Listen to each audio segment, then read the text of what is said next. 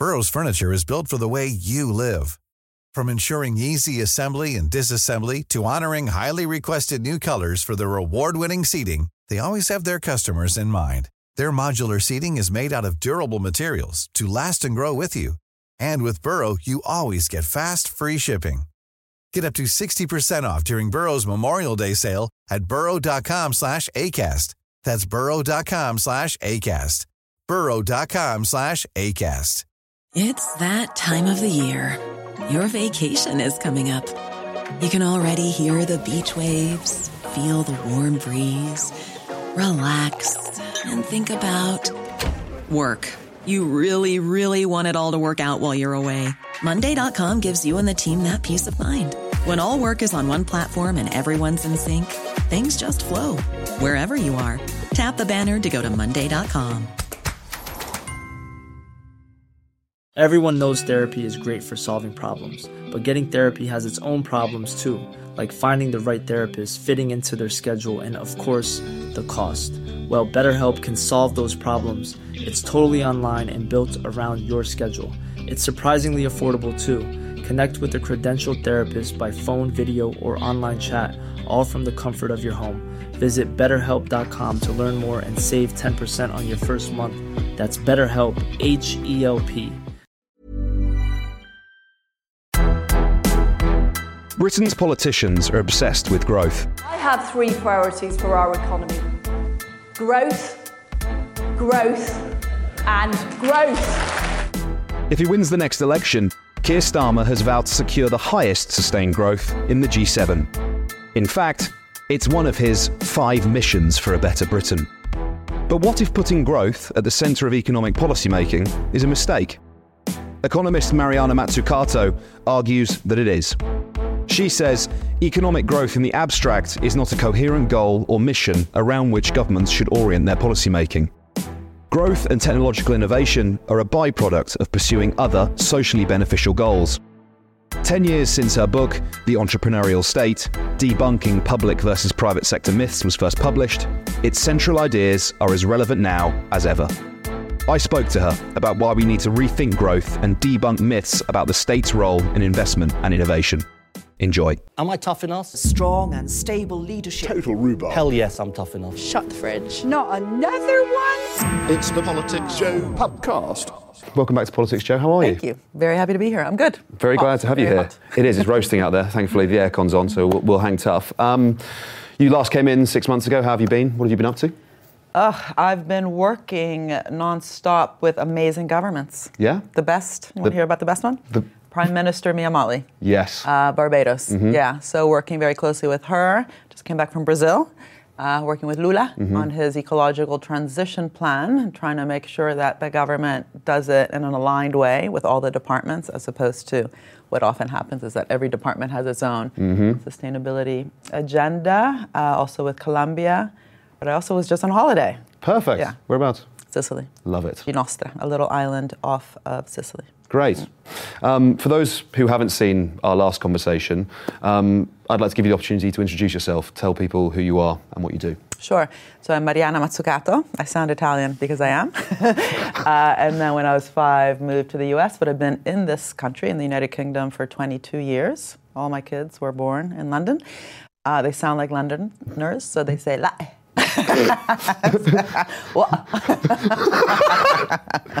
Anyway, and I've set up this institute at University College London, which is called the Institute for Innovation and Public Purpose, because my work over the last 30 years, yes, I'm getting old, is all about purpose.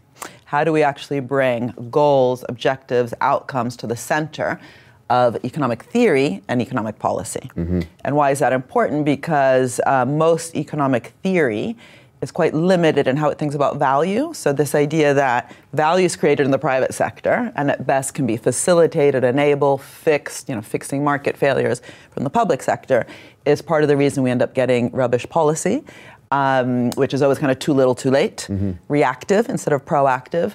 And so these problematic policies are nested within problematic economic theory. So what the Institute does, it has 3 different pillars: rethinking political economy, so research, we have bright young PhD students joining us, rethinking the education of economics, both in general but also for civil servants, rethinking what value is, what is purpose orientation, why do we need bureaucracies that are creative and not kind of inertial. So kind of really rethinking organizational capability, but from a new type of economics. And then the third pillar is working with policymakers in a respectful way. In other words, we don't just write papers and at the end it says, here, policymakers, listen to how smart we are, here's what you should do. We work with them from the beginning and kind of do what we call practice-based theorizing. So new theory, for example, about public banks and development banks. We think about it, we work with those people working in them, and then we bring back the lessons back to the theory. But I also write books, so I guess the book we're talking about today, I wrote 10 years ago, The Entrepreneurial State, but since then I also wrote The Value of Everything, Rethinking Value. Mission Economy, what does it actually mean to learn from the Apollo program in terms of, actually getting public and private sectors to work well together on a really ambitious plan and to write contracts that are fair instead of parasitic. And recently the Big Con, which we spoke about some months ago, on how, again, a lot of the problems we're facing is due to this massive outsourcing of the brains of government to others. And, government is to blame for that. It's not just McKinsey. But that kind of McKinsey-fication, or if you want, you can replace the I with the U, of our economies. That's a result of also that problem I mentioned before, wrong economic theory. I think you mentioned as well in our last conversation, we were talking, you meeting Dominic Cummings and saying, I loved your book, and well, there's a difference between reading and understanding the subject matter here, and hopefully this conversation will help people to understand some of the themes that we're talking about. If we've got time, I'd love to talk about mission-based sort of government and economics.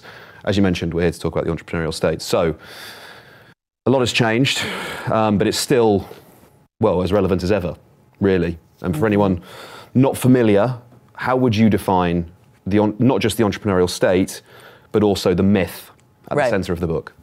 So first of all, the whole point of the book was to break down the myths that it's either the state or the private sector. So many of the most interesting things that we've done has required a real partnership, but it's impossible to partner well if you also don't have self-worth, right? If you don't know the value of what you do, then you're probably going to enter a very insecure relationship. So the book was not meant to glorify government, look at everything the government did, but actually rethink, again, that underlying problematic, both economic theory and economic policy that has sidelined governments. Even big governments can be sidelined. It's not about size, it's about strategic capacity. It's about investing within your capacity, but also in order to partner, to be proactive and not to be too little too late. I was in fixing mode. And so the book, I wrote it 10 years ago. Actually, I wrote it more than 10 years ago because I did a pamphlet version of it in 2011, little version. And then I did the full book version with new chapters on the back of the financial crisis, which was caused by private debt.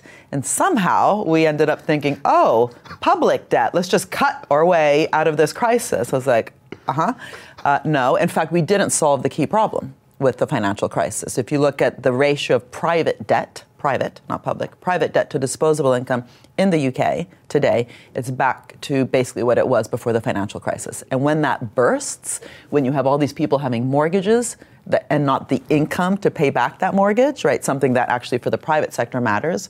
It's not true that the public sector needs to earn back what, it owes, because governments can create money. They also can expand the economy. They can think about that long run kind of debt to GDP. Whereas a private individual, if you go bankrupt, you go bankrupt. Yep. And so, these recovery schemes that make it easier to buy a home while your income is not growing is very problematic. And that's part of the financialization of our economy. Anyway, the reason I wrote the book was to say, let's be extremely careful the way you recover from a financial crisis. First of all, let's look at the financial sector and definancialize our economies. If you want, I can tell you what I mean by that later, or I'll get sidetracked. Let's actually also understand what we need from the public sector in terms of public investment, but also current spending, in order to strengthen our social fabric, because often on the back of both the financial crisis, a COVID pandemic, the Ukraine war with cost of living and so on, people are suffering, right? So by just cutting back and then hurting the social fabric, you will ultimately not only be hurting people, but it might actually cost you more later to recover from that, right? It costs more to imprison someone than to educate them, right? So the social fabric matters. But on the innovation side, since all the kind of propaganda at the time was, we have to not just recover, but we need to become competitive and innovative, and why are all the Googles happening in the US? And Europe has to, become competitive. And then again, all this in the midst of austerity. I was like, do you know where Google came from? Do you know where the internet came from? Do you know where Amazon and Uber, like what they're benefiting from in terms of a U.S. innovation system? So the book tried to debunk the myth that Silicon Valley was created by some sort of free market miracle. Garage tinkers, entrepreneurs. It showed how, everything that's smart in our smartphones, which we call smartphones, we don't call them dumb phones, the smart technology was all government financed. So internet, GPS, touchscreen, Siri. Then we needed great companies like Apple, and if you've read the biography on Steve Jobs, he invested in all this, interesting also design thinking. The phone is really well designed. I actually know Johnny Ives, who was, very much responsible for that, but he thought about simplicity, just also invested in people who had really interesting backgrounds within Apple. But if he didn't have technologies like the internet, touchscreen, Siri to work with, that phone would have just been pretty, but stupid. Pretty stupid. Let me call you from my pretty stupid phone. And so the lesson for me was, first of all, where did those technologies come from? It's not just public money. These were from purpose-oriented public institutions. The reason we have the internet is that DARPA, the Defense Advanced Research Agency in the U.S. Department of Defense, has often been problem-oriented and then required solutions, worked with the private sector through also their procurement program. But the reason we have the internet is they had a problem. What problem? They needed the satellites to communicate. The internet was the answer. With all these answers, by the way, there's lots of failure, so it's trial and error. That's why I call it the entrepreneurial state. You have to embrace risk-taking. Purpose orientation and risk-taking often go hand in hand. The reason we have GPS is the Navy needed to know where all the ships were, right? That was a big problem. GPS helps. So that kind of idea that, first of all, let's understand that public investment hasn't just facilitated, hasn't just done the rules of the game to enable private sector investment. It itself invested, often as an investor of first resort, not a lender of last resort, all that old dogma, before the private sector did. You see that in biotech, nanotech, internet, clean tech. A lot of the high-risk early capital investments were made by the public sector. Then later crowding in the private sector, which is naturally risk-averse and has often waited for someone else to take on that early risk first. So again, debunking the word entrepreneurship, entrepreneurialism, well, the risk-taking is often taken from the public sector. Second, that it wasn't just money, helicopter money. It came out of really capable, strategic public organizations, which many governments don't have, right? This is why it's not about glorifying government. It's telling the history of the few places that have achieved innovation-led growth. Where did that innovation come from? Yes, public money was there, but public infrastructure, structural issues mattered. Organizational competence. So an organization like DARPA, which recently in the UK we've copied, we've called it ARIA. As an Italian, I call it ARIA. It's area. Yeah. Which is actually run currently by a friend of mine, Elon Gur. We need to understand those organizations, just like you have business schools studying private organizations and understanding how they, create value, how they think out of the box, how they resist inertia. We need the same thing in the public organizations. But if you don't have a theory of value creation and wealth creation in the public sector, you don't even ask those interesting questions that the private sector asks itself. So MBAs, Masters in Business Administration, those classes are kind of cool, right? It's like strategic management, decision sciences, organizational behavior. Whereas in the public sector, if you look at the curriculum, it's kind of boring, because if you're just fixing market failures, if you're just enabling value creation in the private sector, it ends up being that you have a self-fulfilling prophecy that the courses and the training for the civil service is just about fixing, and that's what you end up getting. So that's also why I've recently set up the Institute for Innovation and Public Purpose at UCL, which is all about changing that curriculum around also understanding the civil service at the center of value creation. Anyway, so the book back then was about debunking those myths, telling that history of that decentralized network of public agencies across the whole innovation chain working with the private sector. It's never instead of the private sector, and then asking what are the lessons from that for the world, instead of the lessons that the world was taking from Silicon Valley, which was, oh, we just need some good basic science, we have that in our universities, and then we need to commercialize it with venture capital. It's like, that's not what happened in Silicon Valley. I would like to talk later as well about, you mentioned sort of risk and profit, who bears the risks and who bears the profit from these setups. But you mentioned that there's a similarity between private debt, sort of where we were when this first came out and where we are now.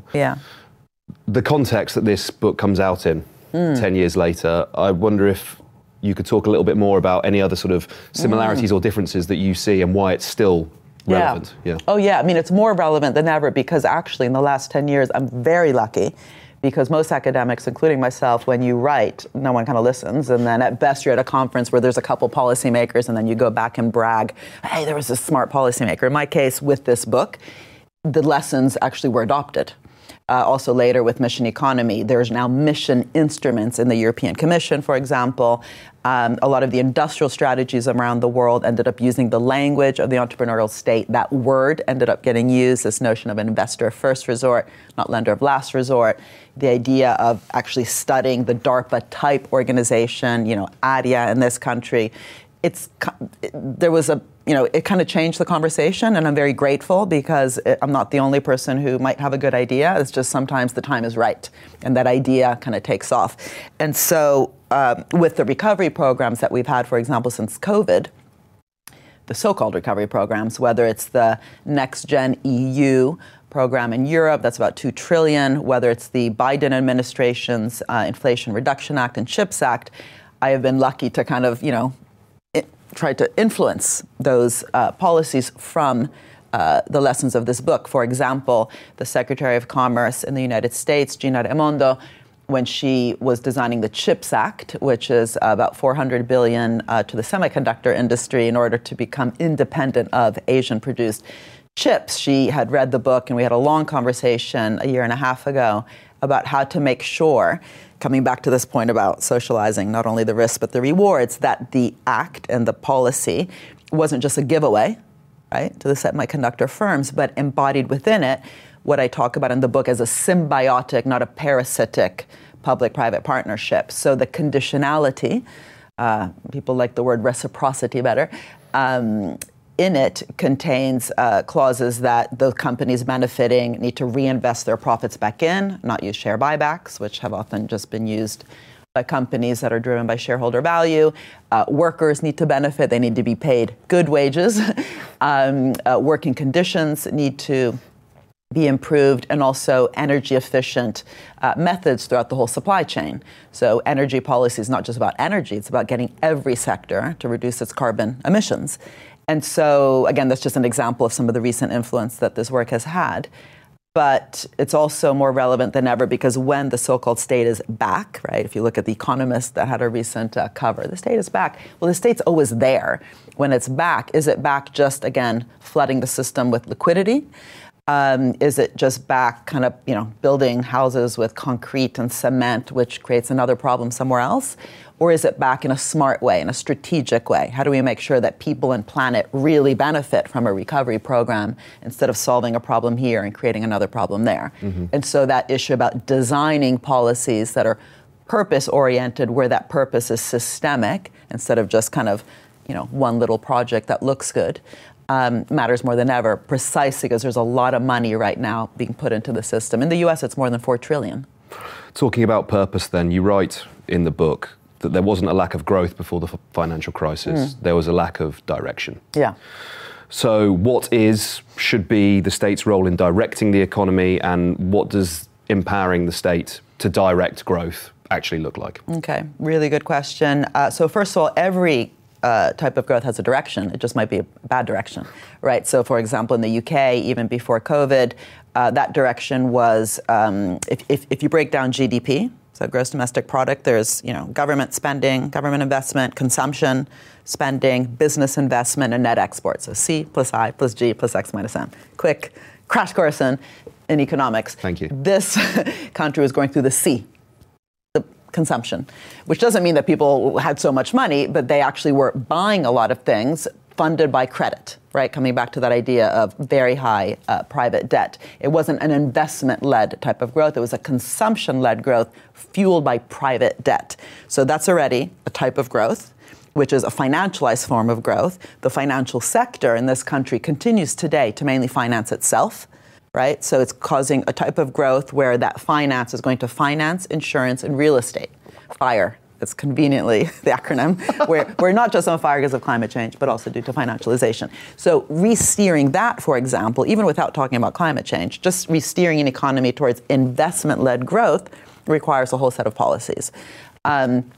Even if you get that investment-led growth, how do you make sure that investment is sustainable? That you're not just investing in, filling ditches with a lot of cement, but actually a cleaner form of growth, a sustainable growth. How do you make sure that sustainable growth is also inclusive growth, reduces inequality, right? So that's where we start really talking about directions. But we shouldn't pretend everyone believes in that. Some countries or some leaders might actually want to fuel growth just in the financial sector. They might not care about climate change. They might think that inequality is just a natural outcome of survival of the fittest. So that's where leadership matters. That's, coming back to the point I made before.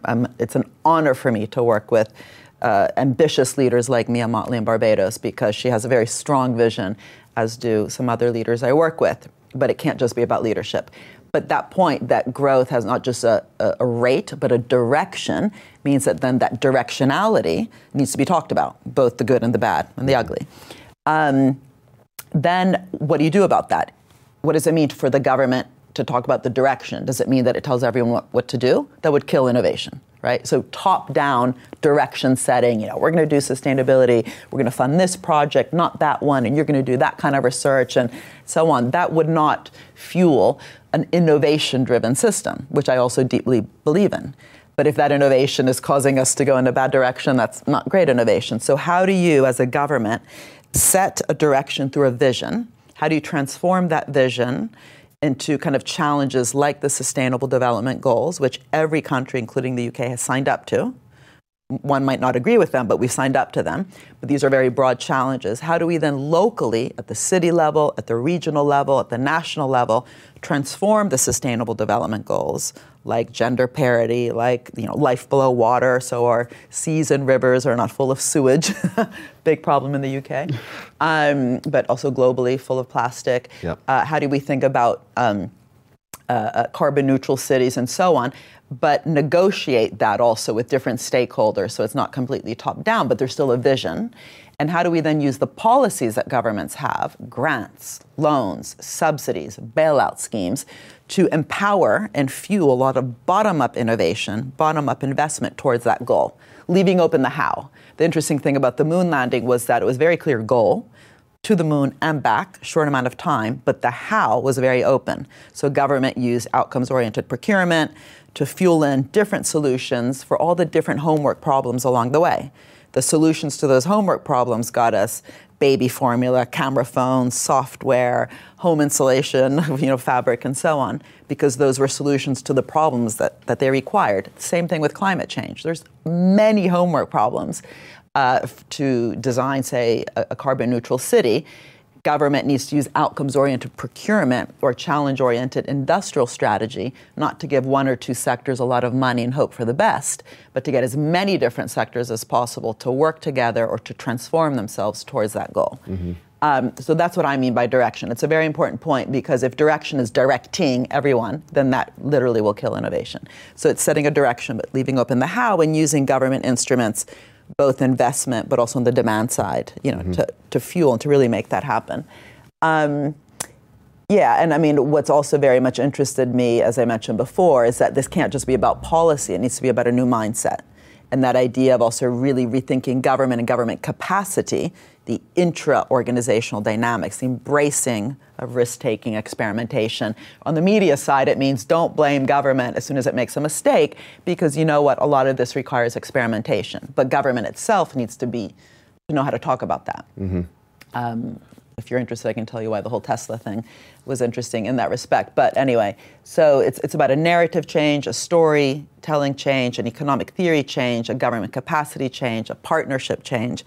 And that kind of parasitic way in which government often works with the private sector, where it's just giving out kind of loans and subsidies. If things go bad, you have to go in, bail out everyone. If things go well, the success is just, the profits are just taken from the private sector. That itself is something that I wrote a whole chapter on in the entrepreneurial state, and I'm increasingly interested in the different forms to socialize rewards.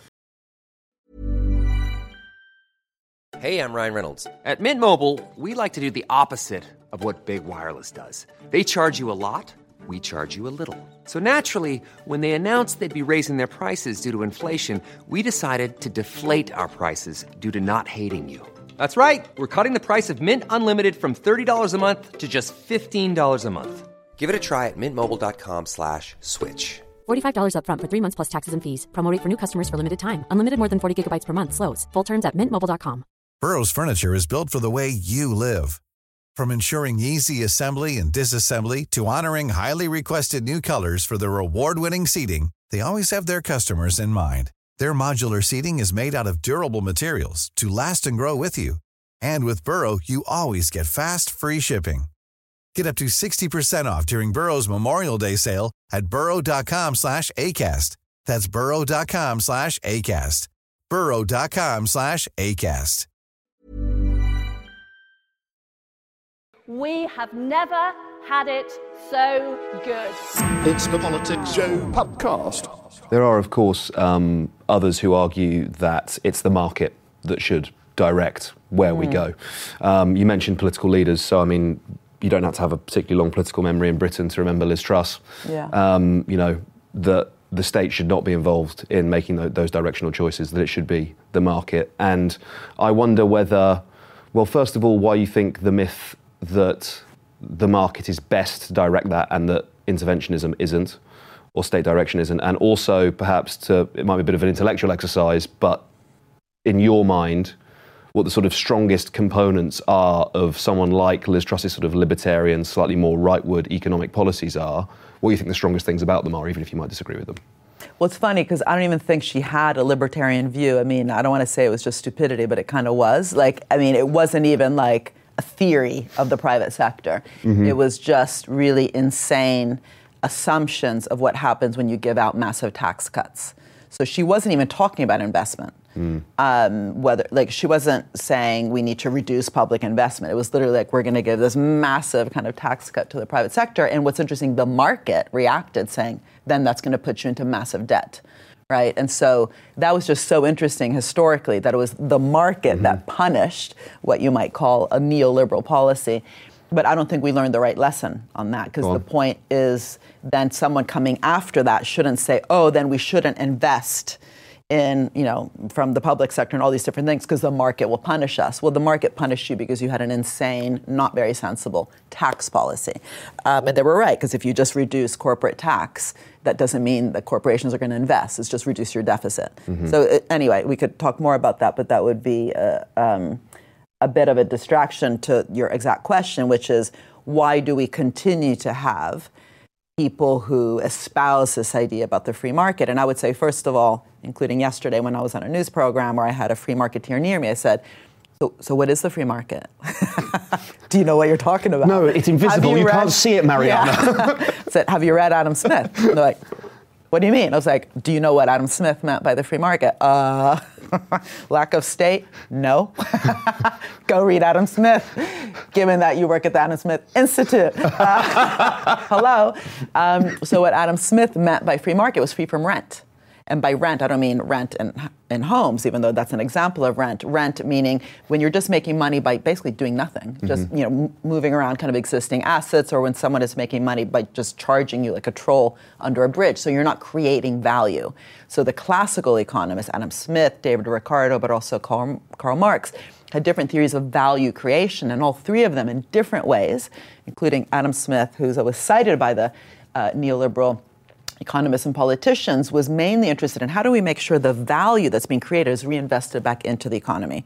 The reason he wrote The Wealth of Nations is that he was interested in why it's important for that value to get reinvested also into organizational change, the division of labor, his famous example of the pin factory, how if it's just one person making a pin, it's going to take them forever and they'll only make 10 pins a day. If you break down that production process into the 18, I don't know how I remember this, I don't remember what I had for breakfast, 18 different functions of pin making, then you can increase productivity, so division of labor, productivity, growth, wealth, right? So really subtle analysis and very worried about if some of that value is extracted out. The physiocrats back in the 1700s had a whole model of the economy where they called landlords and some merchants the sterile class because it would threaten the reproduction, right, this biological terminology of the system if value is extracted out. Modern day finance is extracting money out. Many corporate governance structures today are extracting out when you have over 7 trillion, that's 12 zeros, of dollars having gone just to share buybacks, to buy back shares, to boost stock options, to boost executive pay. They would be very worried about that. Adam Smith, a free marketeer, would be worried about that kind of rent-seeking and financialization of the economy.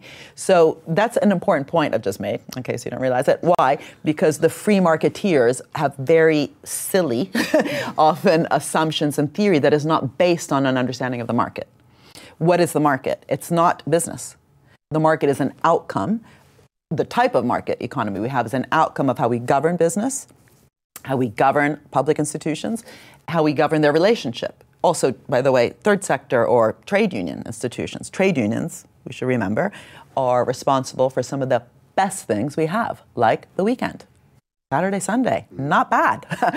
Paid leave, not bad. Children not working in factories, really good, right? Environmental regulations, many of those people fought for. Women's rights, all sorts of rights that people didn't used to have were fought for. People died for that, right? So let's not forget the whole trade union side. And I do think I might have to write a book about that because I think people are forgetting what labor means when we talk about the Labor Party. What it should mean. Work. Yeah. Anyway, so just coming back to the public and private side, just to keep it a bit focused, the market is an outcome of how we govern public, how we govern private, and how we govern their relationship. And a lot of my work, including in the entrepreneurial state, has been we're misgoverning both.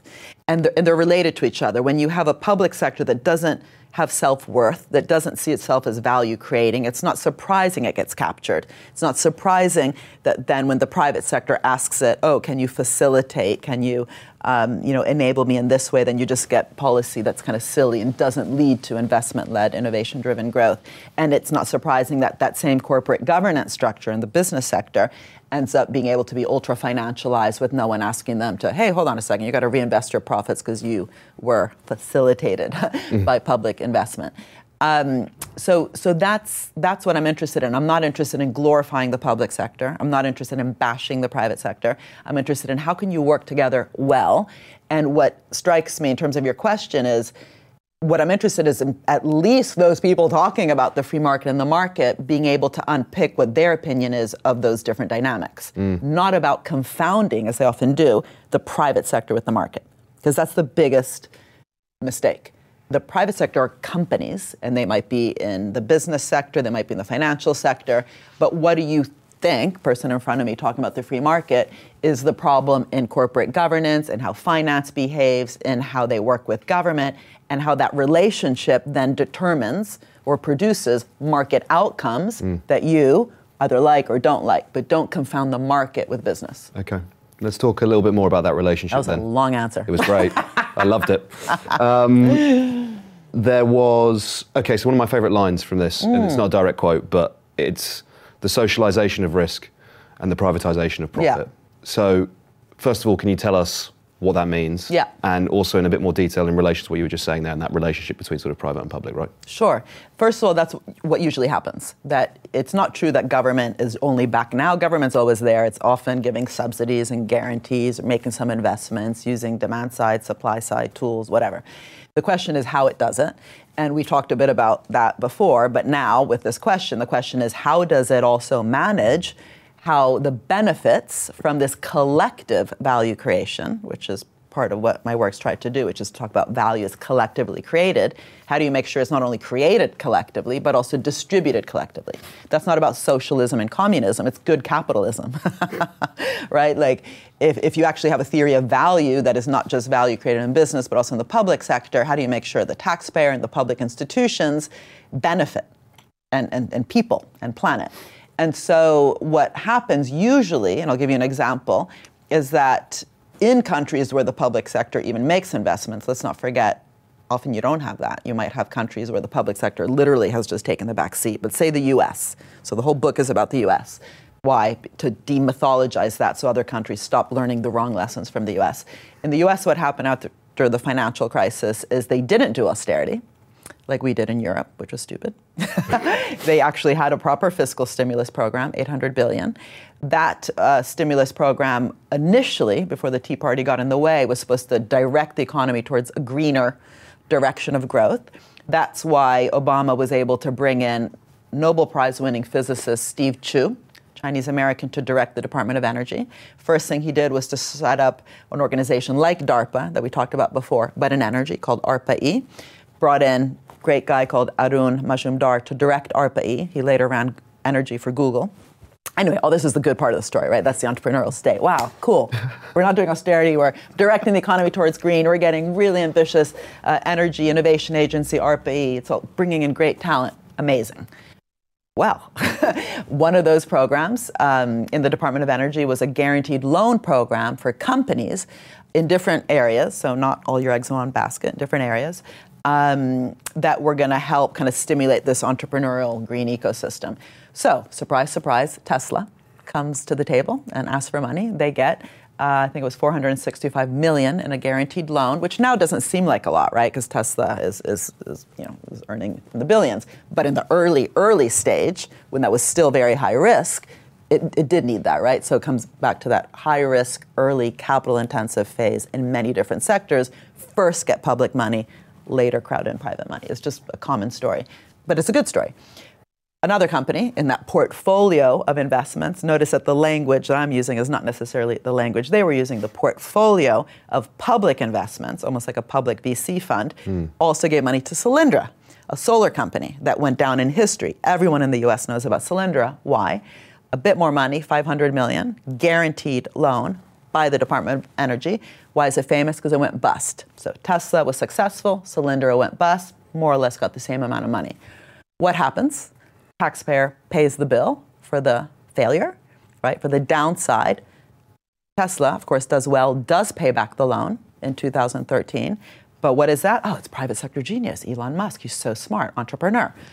Where did the money come from in the beginning? Second problem. So narrative missing. No talk about, hey, yeah, it's normal. Just talk to any VC guy or woman. For every success, you have to bear 8 or 9 failures. Normal. You don't hear that from government. They don't have that vocabulary. So you just get a lot of people angry.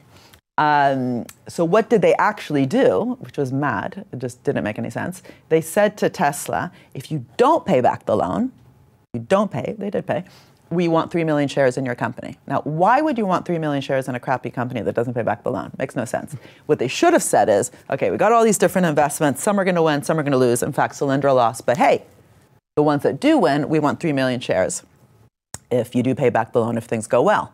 Why? So that you're not just, taking the downside, but also earning some money back to pay for that downside, like a public venture capitalist would. Mm-hmm. The money, in fact, the shares in Tesla went from 9 to 90 in that period when the loan was given, 2009, 2013. Had the government taken 3 million shares, that 3 million multiplied by that difference, 9 minus 90, would have more than paid back that Solyndra loss and the next round of investment. So that's what I just call smart capitalism, right? And so you have public money trying to fuel a new direction, not putting all your eggs in one basket, but a portfolio of different companies. And you're not just going to pick up the mess, you're also going to get some of the good stuff to fund the next round, right? So that's like, ooh, she must be a communist. It's like, no, I'm a good venture capitalist. It's just, why can that good venture capital only happen in the private sector? And by the way, another way to socialize rewards is not just through equity stakes. And it wasn't my idea, it was their idea. They wanted equity stakes. They just wanted it if things went bad. Makes no sense, right? So one way could be monetarily, like the example I just gave, what they should have done. But there's many different ways to do it that are also non-monetary. So for example, the conditions. Let's make sure that the companies that are benefiting from government investments reinvest their money, A, into the economy, B, into making sure that workers are benefiting instead of, productivity increasing, but workers not getting their fair share. Better working conditions, green supply chains. This also socializes rewards. Why? Because those benefits that are coming out from this public investment are also being kind of directed towards doing good stuff instead of it just going back to shareholders. And lastly, if you take the example of medicines, which of course really matter, vaccines, and not just medicines, but the different types of healthcare goods and services, they are often outcomes of public investment. In the U.S., again, one of the stories I tell in the book, every year the government spends close to $40 billion in health innovation, not healthcare, health innovation. So the Pfizer drugs often require first that public investment, and yet the prices of those drugs don't reflect that. The intellectual property rights are not designed to reflect that. So both designing intellectual property rights not to be too strong, so hard to license, too wide, used just for strategic reasons, and not too upstream, so the tools for research are being patented. That would be a way to govern an intellectual property rights system to reflect that public contribution. That's not done. And the prices, I mean, that's just obvious. If you have invested in something, why should the taxpayer pay twice for the innovation that went into the drug and then for these very high prices, or even for the welfare state that subsidizes that, right? So once, twice, three different times. It's just good economics. We're drawing to the end of our time together, so I know it flies by. Let's talk about the UK briefly, and particularly sort of in your role, if you were to be advising the UK government. I mean, I understand you have been working with the Labour Party next to UK government. I've worked more with the Tories. They've been in power 13 years. Yeah. I've worked with lots of Tories. Or, the next government, right? Probably a Labour government, right? The ideas that we've been discussing so far, that growth is a byproduct of sort of mission-led economics and policy making. I'd like to ask you about, in practical terms, what do those missions look like? What missions should they be pursuing? I'd like to quote, you recently wrote in an article, while important, economic growth in the abstract is not a coherent goal or mission around which governments should orient their policy making. The kind of inclusive, sustainable and robust growth that they want ultimately comes as a byproduct of pursuing other socially beneficial collective ends. Keir Starmer has vowed to secure the highest sustained growth in the G7 if given power. So, given what we've discussed, why are so many politicians like Starmer running on a promise around GDP growth rather than necessarily, I know it's not a direct example, but for example, we're going to put a man on the moon, rather than... Well, that was I'm in this funny position where often politicians and policymakers are influenced by some of my ideas, but then sort of distort them. So it's very important for myself and my team to go back and say, no, don't just use the word. Hold on a second. The floor is yours. Let's do a workshop. So, and in fact, I'm speaking to Keir Starmer's team because I do hope they win the next election. But I also, as I mentioned, spoke a lot and worked very closely with Greg Clark, a Tory who was running the Department of Business and Industrial Strategy, precisely to move the UK industrial strategy away from a sector-focused approach. It used to be, even under Vince Cable, automobiles, aerospace, life sciences, creative sector, and finance. Again, can't believe I remember this. And I said, why? There's all these other sectors that aren't in that little list that they just lobby their way up. Why not think of challenges that all your different sectors have to work together on? So with Greg Clark, the 2017 industrial strategy was based on the work we did together, and the 4 challenges they chose there was clean growth, healthy aging, sustainable mobility, and the data economy. That was a bit of a weird one because data should go across everything. Anyway, and within that, then I set up a mission-oriented commission with David Willits, another Tory, currently Lord David Willits. It was called the Commission for Mission-Oriented Innovation and Industrial Strategy. We co-chaired that, and we're trying to help Greg Clark, a Tory, rethink their industrial strategy, and that was very interesting. So the fast forward now with Keir Starmer, who uses the concept of missions, I think, in an interesting way. I'm trying to help him develop it, him and his team, in a more interesting way, which is that missions aren't just a word. You don't have a growth mission or an NHS mission. You need a strong NHS, but to do what? You need growth, but how are we going to get there? And the lessons from the entrepreneurial state was that the reason we got growth out of the moon shot was not because anyone said, we need to create economic value from the space race. They didn't ever worry about that. The reason we got growth and got commercialization and got technological change, camera phones, foil blankets, software. See the Hidden Figures movie, no? It was a great movie which showed how software itself came out of the space race. Was because of all those problems that had to be solved that required public and private investment, collaboration, well-designed contracts, and outcome of that was this amazing technological and organizational change, which fueled growth. If people just say, we need growth, we need productivity increase, we're going to spend a lot of money on R&D. Really? Okay, who doesn't want that? Tell me one country that doesn't want to grow, one country that doesn't want more jobs, one country that doesn't want more productivity. And yet what we mainly have, even in the Western world, is lagging productivity, lagging or problematic growth. problematic situation in terms of work, in terms of workers not benefiting from the type of growth we have. So that's not enough to talk about growth. The question is, what do we know that actually causes growth, right? And that's where, then I would have to repeat everything I've just said, that I think that having, again, purpose-oriented public institutions led by a vision, let's just take the climate vision, which then requires every sector to change. The steel sector needs to change, right? It needs to lower its material content of production throughout its whole supply chain if it will be part of a green transition. We don't just get rid of steel, we maybe support steel, which is in trouble, if it changes. That's what happened in Germany. The reason we have green steel in Germany and in Sweden is that the public bank in Germany, called the KfW, put that as a condition on the loan program. Here we just do giveaways. Again, $600 million to EasyJet during a COVID bailout to do nothing. Whereas in France, they put conditions for Renault and Air France. The support was conditional on those companies committing to lowering their carbon emissions. That's part of a sustainability transition plan. So what I think the Labour Party needs to do is learn lessons from that, have missions around health, around digital, reducing the digital divide to zero. So then the next lockdown, there will be more lockdowns. If you look at what's happening with climate, as the permafrost melts, which it is, new viruses will be coming out. That's what the science says. We might have another lockdown, hopefully not. If we do, let's make sure that this time around, every kid continues to access their human right to education, which did not happen during the last lockdown globally, right? So you can make, or take school meals, which unfortunately we're hearing that even Labour is not going to commit to. I'm an Arsenal supporter, but I did clap the other day when Marcus Rashford scored. My kids almost killed me. Why? Because I love the guy. He is a hero. He fought for, it's so important what he did. He fought for free school meals. It gives me shivers. You don't get football players, doing really ambitious public policy.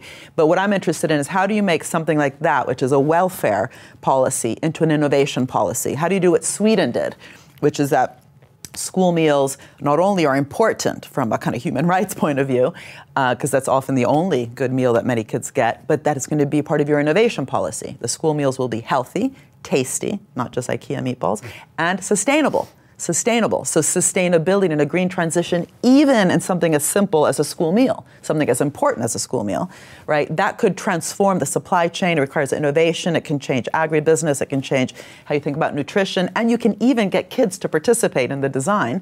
We haven't talked about that, but that's some of the work I do at the local level, participation, so citizen participation. But as we're almost done, I won't go into that.